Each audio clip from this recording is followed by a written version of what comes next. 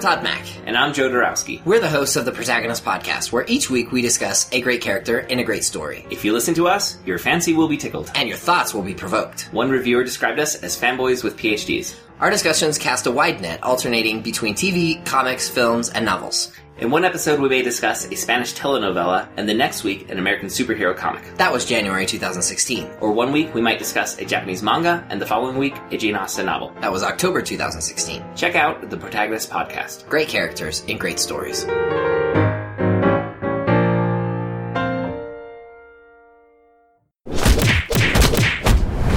Dueling genre.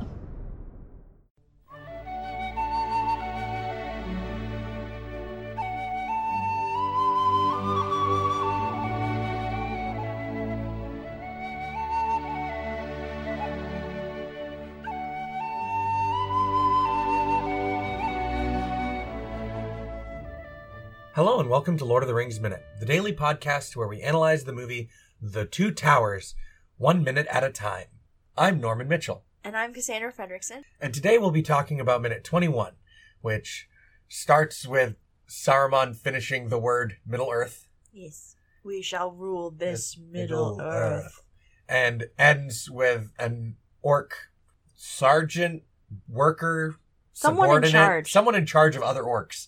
Says to Saruman, but my lord, we don't have the means. Yeah. Talking about arming them in 2 weeks' time. Yes. So I'm assuming that this is Saruman specifically growing the army that is going to assault Helm's Deep. Yes. I mean, I've always assumed that was the case. I mean, there's nothing in the movie directly gives you that indication. Well, I mean... But if he needs them ready so quickly... He has a lot of Uruk-hai, right? Yeah. In the first one. And now there's more of them.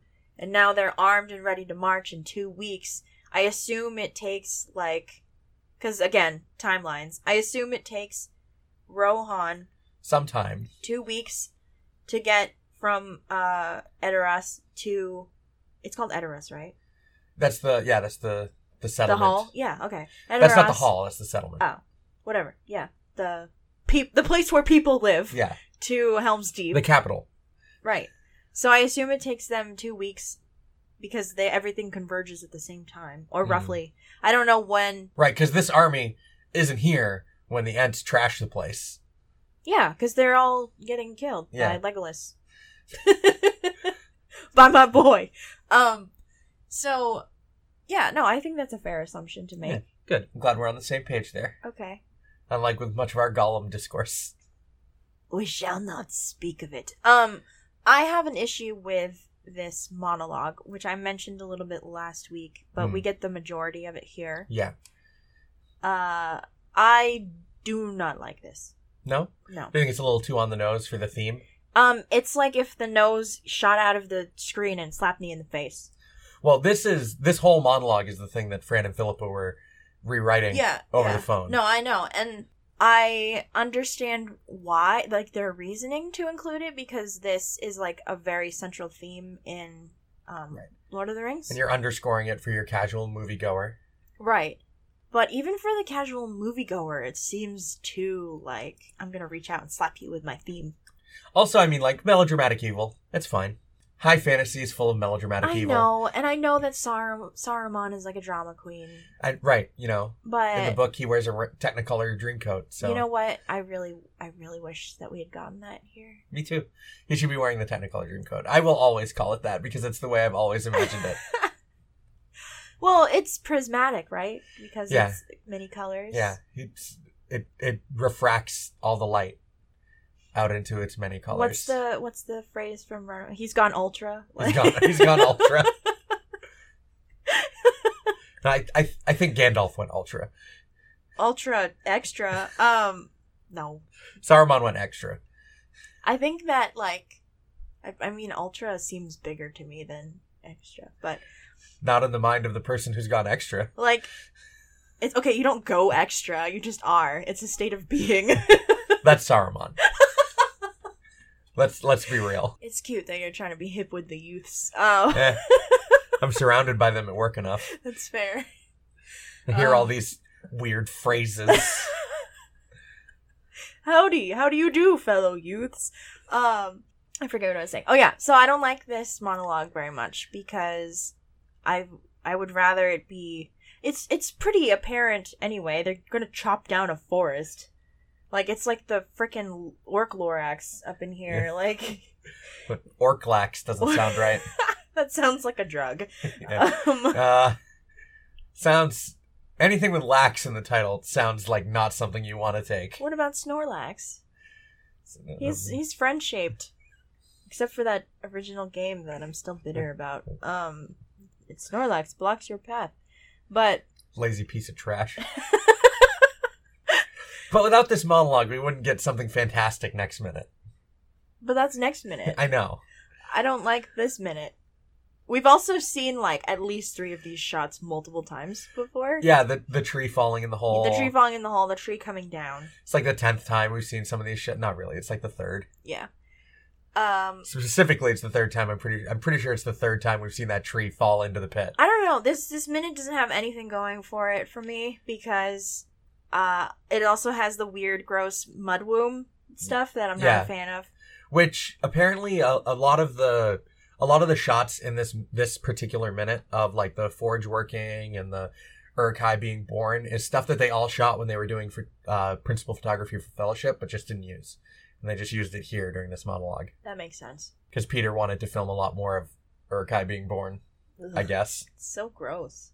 It's effective. It is effective. I like that you see Uruk-hai cutting other Uruk-hai out of this with knives. It's nasty. It's just like, they are not strong enough to hatch on their own. It's like the 4th Twilight book. It's a little sad that it's a little sad that the Uruk-hai aren't strong enough to hatch on their own. They would die without assistance. I guess. I guess the thing that I like the most in this minute, even though it's really nasty, is that one Uruk-hai being born with, like, the unnaturally large mouth, and it looks like a frickin' xenomorph in there. Oh, it's a little deformed. He's, like, his face is crooked and his mouth is huge. Yeah. Yeah, he's weird looking. It's really gross, but it's really evocative. My favorite orc in this minute is the orc that's, like, checking out the Uruk-hai, being like... He makes, like, a weird little orc grunt. Yeah. That's a lady in that green orc outfit, the one that looks very much like a goblin. That would be a Moria orc, right? The Moria orcs are the ones with the really big eyes and the really pale skin. Yeah, that orc's pale. She's green. Is she? Yeah. She doesn't match a lot of the other orcs. Or maybe she's not green, but I picture green. Very classical orcish goblin features. They're greenish. It's I don't know. It must be a Moria like orc. Grayish, whitish, gross. It's like booger. They're certainly not as pale as a lot of the other Moria orcs you see. You can't necessarily tell that that's like a woman in that costume, but they have very classically feminine. They have a very feminine neckline, so you can kind of tell. Like the jaw. Yeah, like the jaw and neck lines, so you can kind of tell. But it's a good piece of costuming. Yeah. Like that holds up under pausing and just staring at it. It is very like it's super classical D&D orc looking, without the tusks. Yeah. Even then, they have a couple little big fangs. Yeah. Yeah. And Richard Taylor mentions in the commentary that they made about 160 distinct individual orc outfits and prostheses, like full masks. That's cool.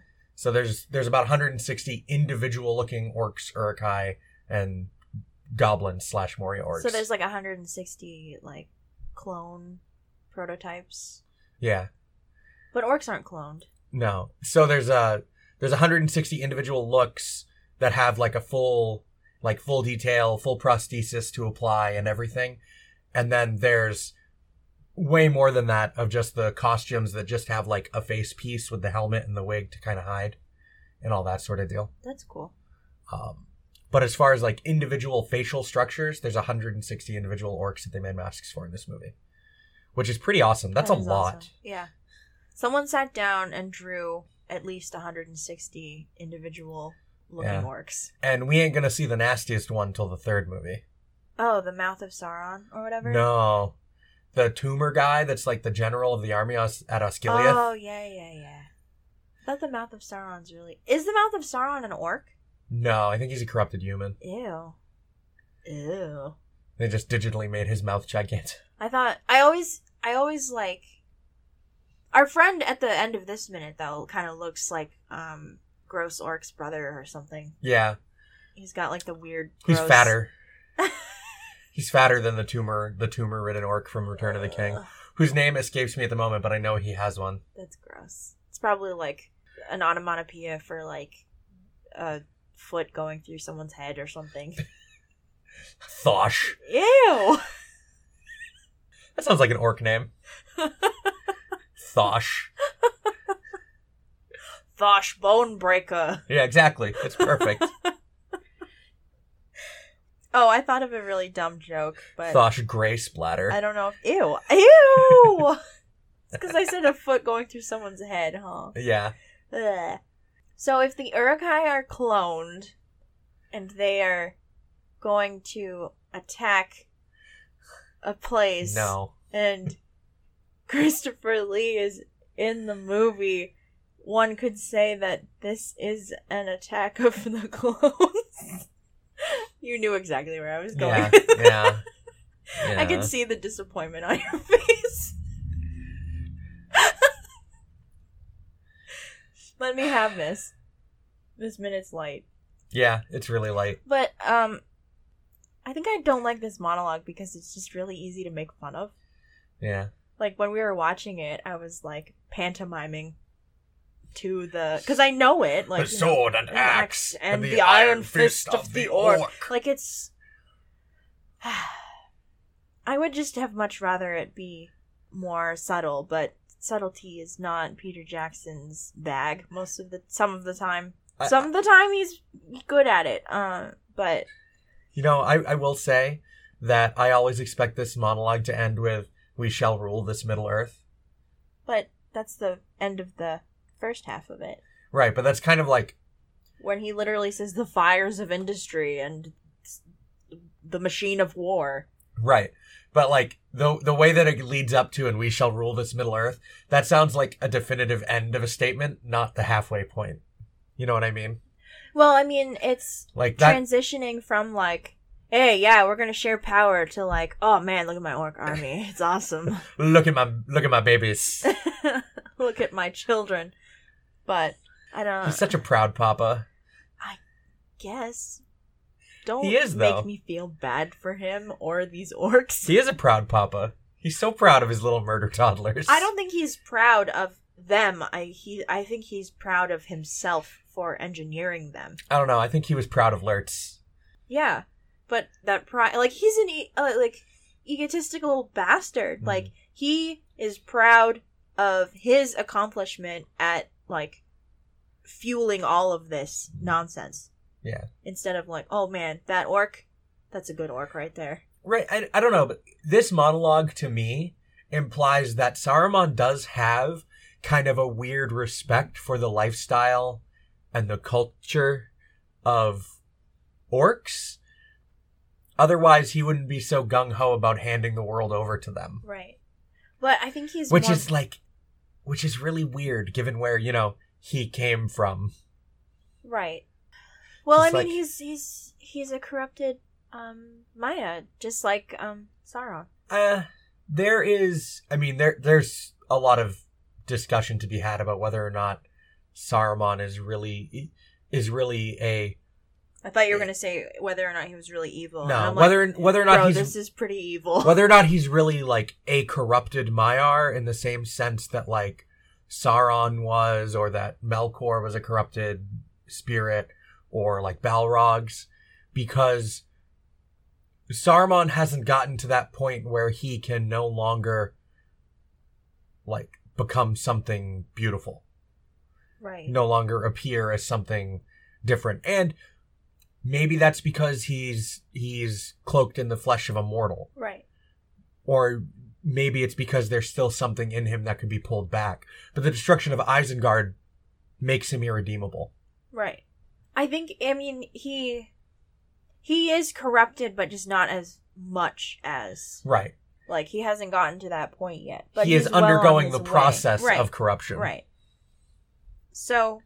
He is misguided. Right. So I think that would make sense, considering, like, and orcs are just, like, he's following Sauron's example. Like, Sauron has men under his command, but he has way more orcs. Mm. And orcs are just like, I don't know, I guess easier to boss around. Or orcs just want to kill people, so... What are orcs going to do when there's no more villages to raid? Destroy each other. Civil war. Yeah. Orc civil war. Go back home to Moria. Captain Uruk-hai 3. Civil war. Oh my god. Lurtz can go fight the tumor general. With like a gross shield. Right, yeah.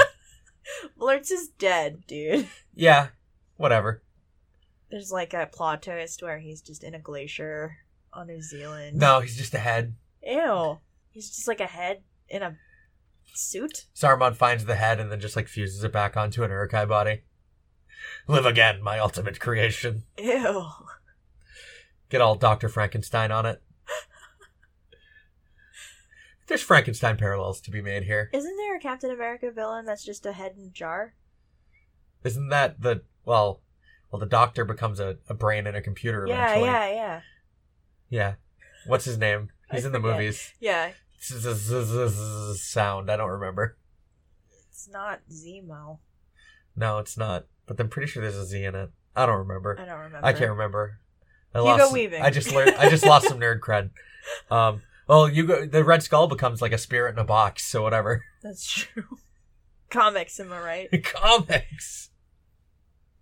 Yeah, there's not anything else to really talk about here.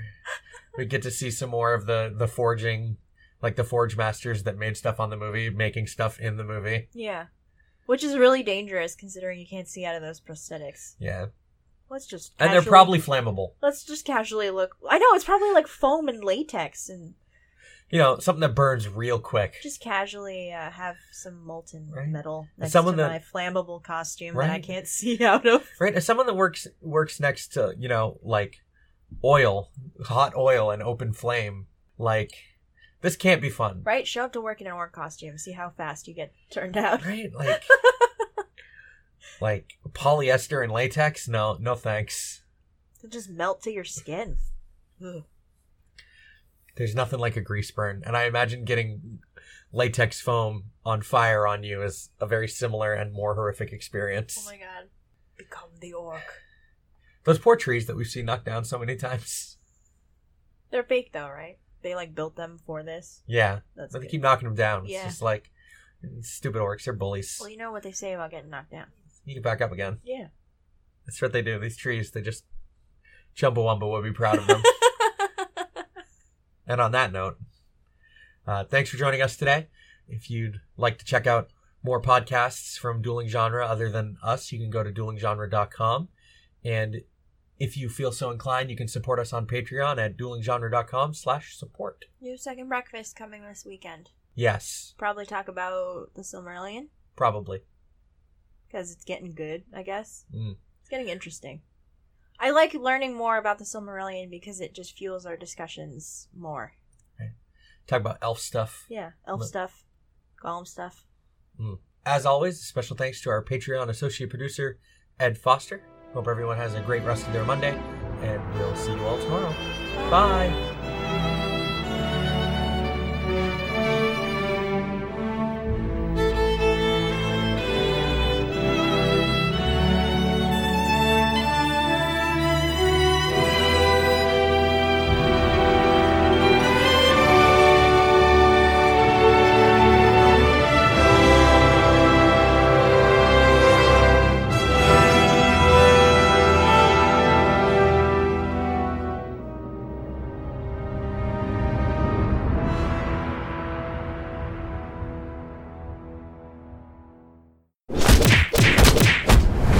Dueling Genre.